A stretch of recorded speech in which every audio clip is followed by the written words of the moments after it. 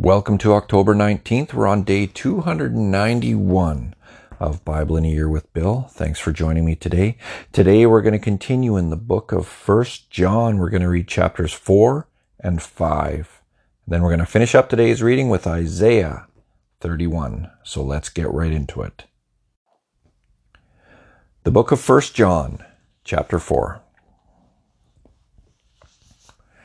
My dear friends, don't believe everything you hear.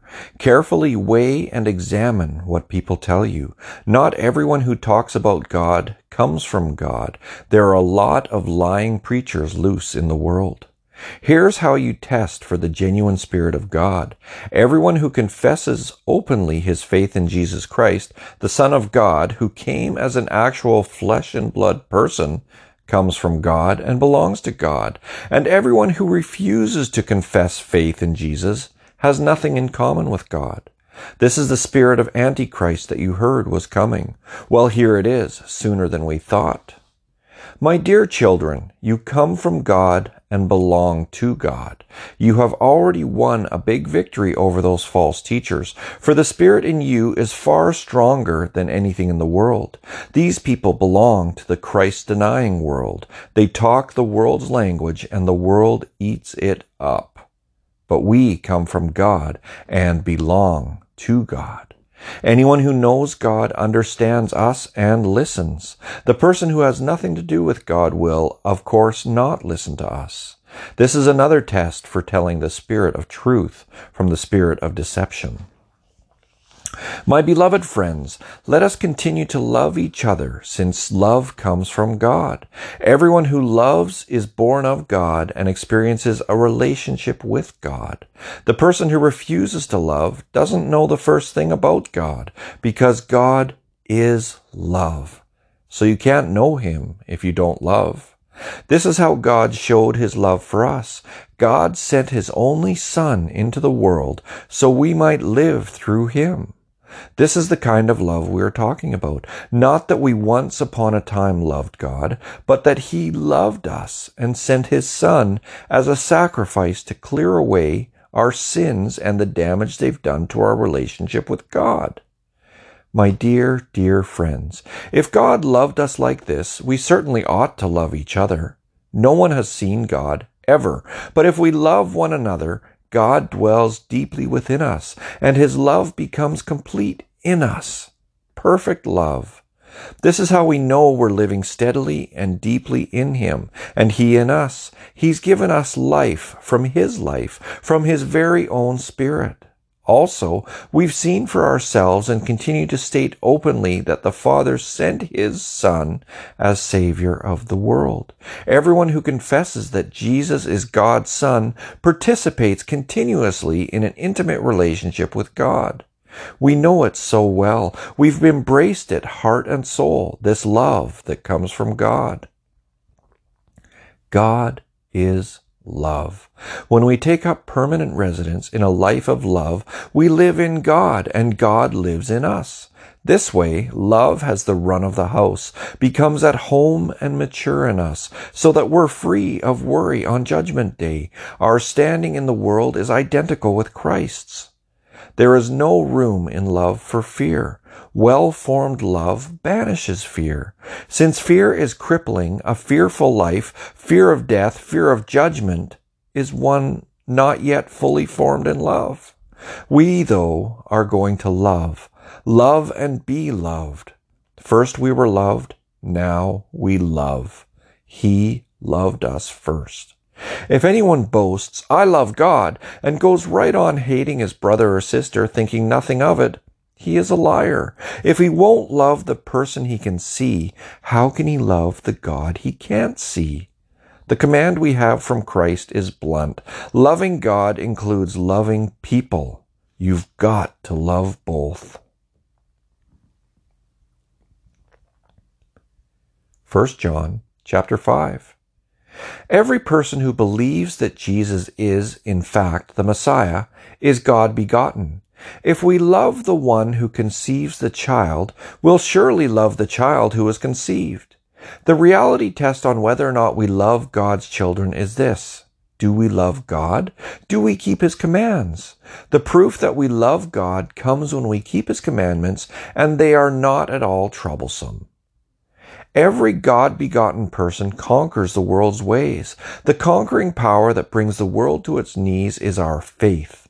The person who wins out over the world's ways is simply the one who believes Jesus is the Son of God. Jesus, the divine Christ, He experienced a life-giving birth and a death-killing death. Not only birth from the womb, but baptismal birth of His ministry and sacrificial death. And all the while the Spirit is confirming the truth, the reality of God's presence at Jesus' baptism and crucifixion, bringing those occasions alive for us. A triple testimony: the Spirit, the baptism, the crucifixion, and the three in perfect agreement. If we take human testimony at face value, how much more should we be reassured when God gives testimony as He does here, testifying concerning His Son? Whoever believes in the Son of God inwardly confirms God's testimony. Whoever refuses to believe, in effect, calls God a liar, refusing to believe God's own testimony regarding His Son. This is the testimony in essence. God gave us eternal life. The life is in His Son. So, whoever has the Son has life. Whoever rejects the Son rejects life. My purpose in writing is simply this, that you who believe in God's Son will know beyond the shadow of a doubt that you have eternal life, the reality and not the illusion, and how bold and free we then become in His presence, freely asking according to His will, sure that He's listening. And if we're confident that He's listening, we know that what we've asked for is as good as ours. For instance, if we see a Christian believer sinning, clearly I'm not talking about those who make a practice of sin in a way that is fatal, leading to eternal death. We ask for God's help, and He gladly gives it, gives life to the sinner whose sin is not fatal. There is such a thing as a fatal sin, and I'm not urging you to pray about that. Everything we do wrong is sin, but not all sin is fatal. We know that none of the God-begotten makes a practice of sin, fatal sin. The God-begotten are also the God-protected. The evil one can't lay a hand on them. We know that we are held firm by God, and it's only the people of the world who continue in the grip of the evil one. And we know that the Son of God came so we could recognize and understand the truth of God. What a gift! And we are living in the truth itself, in God's Son, Jesus Christ. This Jesus is both true God and real life. Dear children, be on guard against all clever facsimiles. And now, let's finish off today's reading with Isaiah chapter 31. Doom to those who go off to Egypt thinking that horses can help them, impressed by military mathematics, awed by sheer numbers of chariots and riders. And to the Holy of Israel, not even a glance, not so much as a prayer to God. Still, He must be reckoned with, a most wise God who knows what He's doing. He can call down catastrophe. He's a God who does what He says. He intervenes in the work of those who do wrong, stands up against interfering evildoers. Egyptians are mortal, not God, and their horses are flesh, not spirit. When God gives the signal, helpers and helped alike will fall in a heap and share the same dirt grave. This is what God told me. Like a lion, king of the beasts, that gnaws and chews and worries its prey, not fazed in the least by a bunch of shepherds who arrive to chase it off, so God of the angel armies comes down to fight on Mount Zion, to make war from its heights, and like a huge eagle hovering in the sky, God of the angel armies protects Jerusalem. I'll protect and rescue it. Yes, I'll hover and deliver. Repent, return, dear Israel, to the one you so cruelly abandoned. On the day you return, you'll throw away, every last one of you, the no gods your sinful hands made from metal and wood. Assyrians will fall dead, killed by a sword thrust, but not by a soldier, laid low by a sword, not swung by a mortal. Assyrians will run from that sword, run for their lives, and their prize young men made slaves. Terrorized, that rock-solid people will fall to pieces, their leaders scatter hysterically. God's decree on Assyria: his fire blazes in Zion, his furnace burns hot in Jerusalem.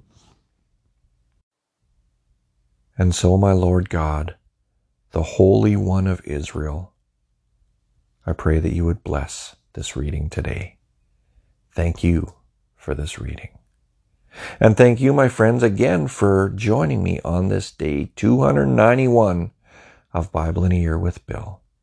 We sure are approaching that 300-day mark, aren't we? Are you still going to be here then? I hope so. I know I'll be here. I hope to see you tomorrow. Take care now.